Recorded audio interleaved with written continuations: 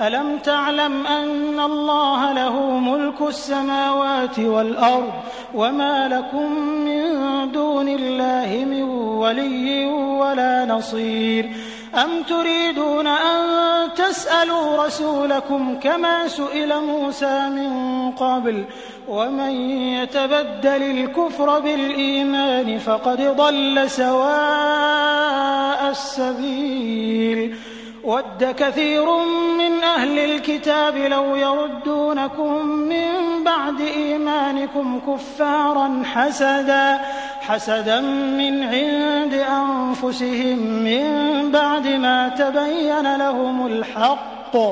فاعفوا واصفحوا حتى يأتي الله بأمره إن الله على كل شيء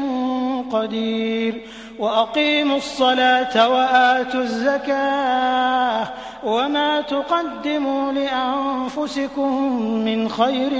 تجدوه عند الله إن الله بما تعملون بصير وقالوا لن يدخل الجنة إلا من كان هودا أو نصارى تلك أمانيهم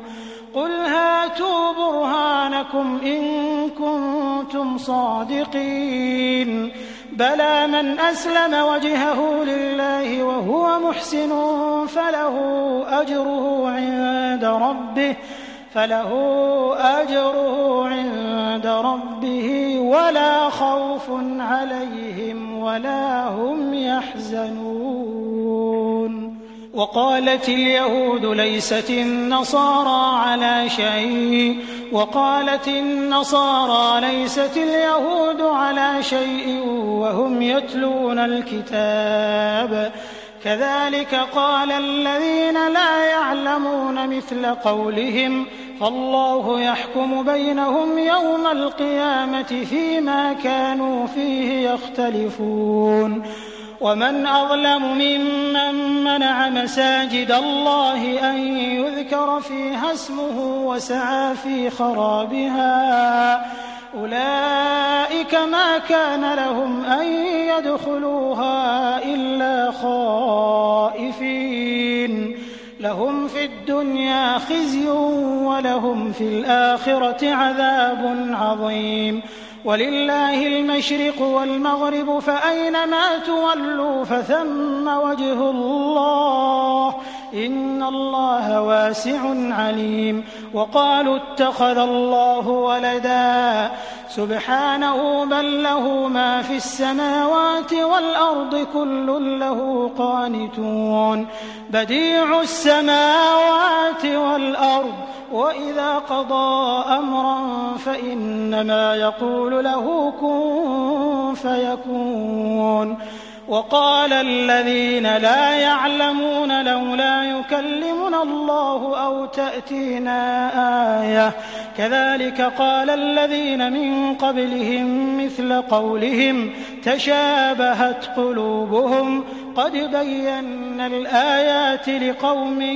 يوقنون إنا أرسلناك بالحق بشيرا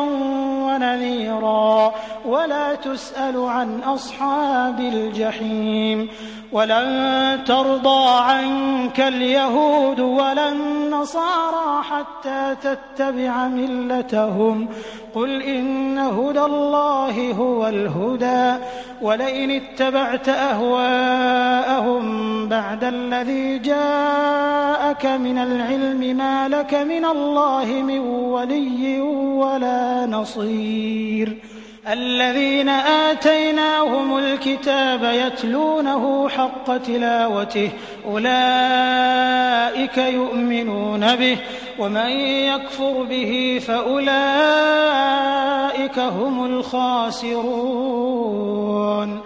يا بني إسرائيل اذكروا نعمتي التي أنعمت عليكم وأني فضلتكم على العالمين واتقوا يوما لا تجزي نفس عن نفس شيئا ولا يقبل منها عدل ولا تنفعها شفاعة ولا هم ينصرون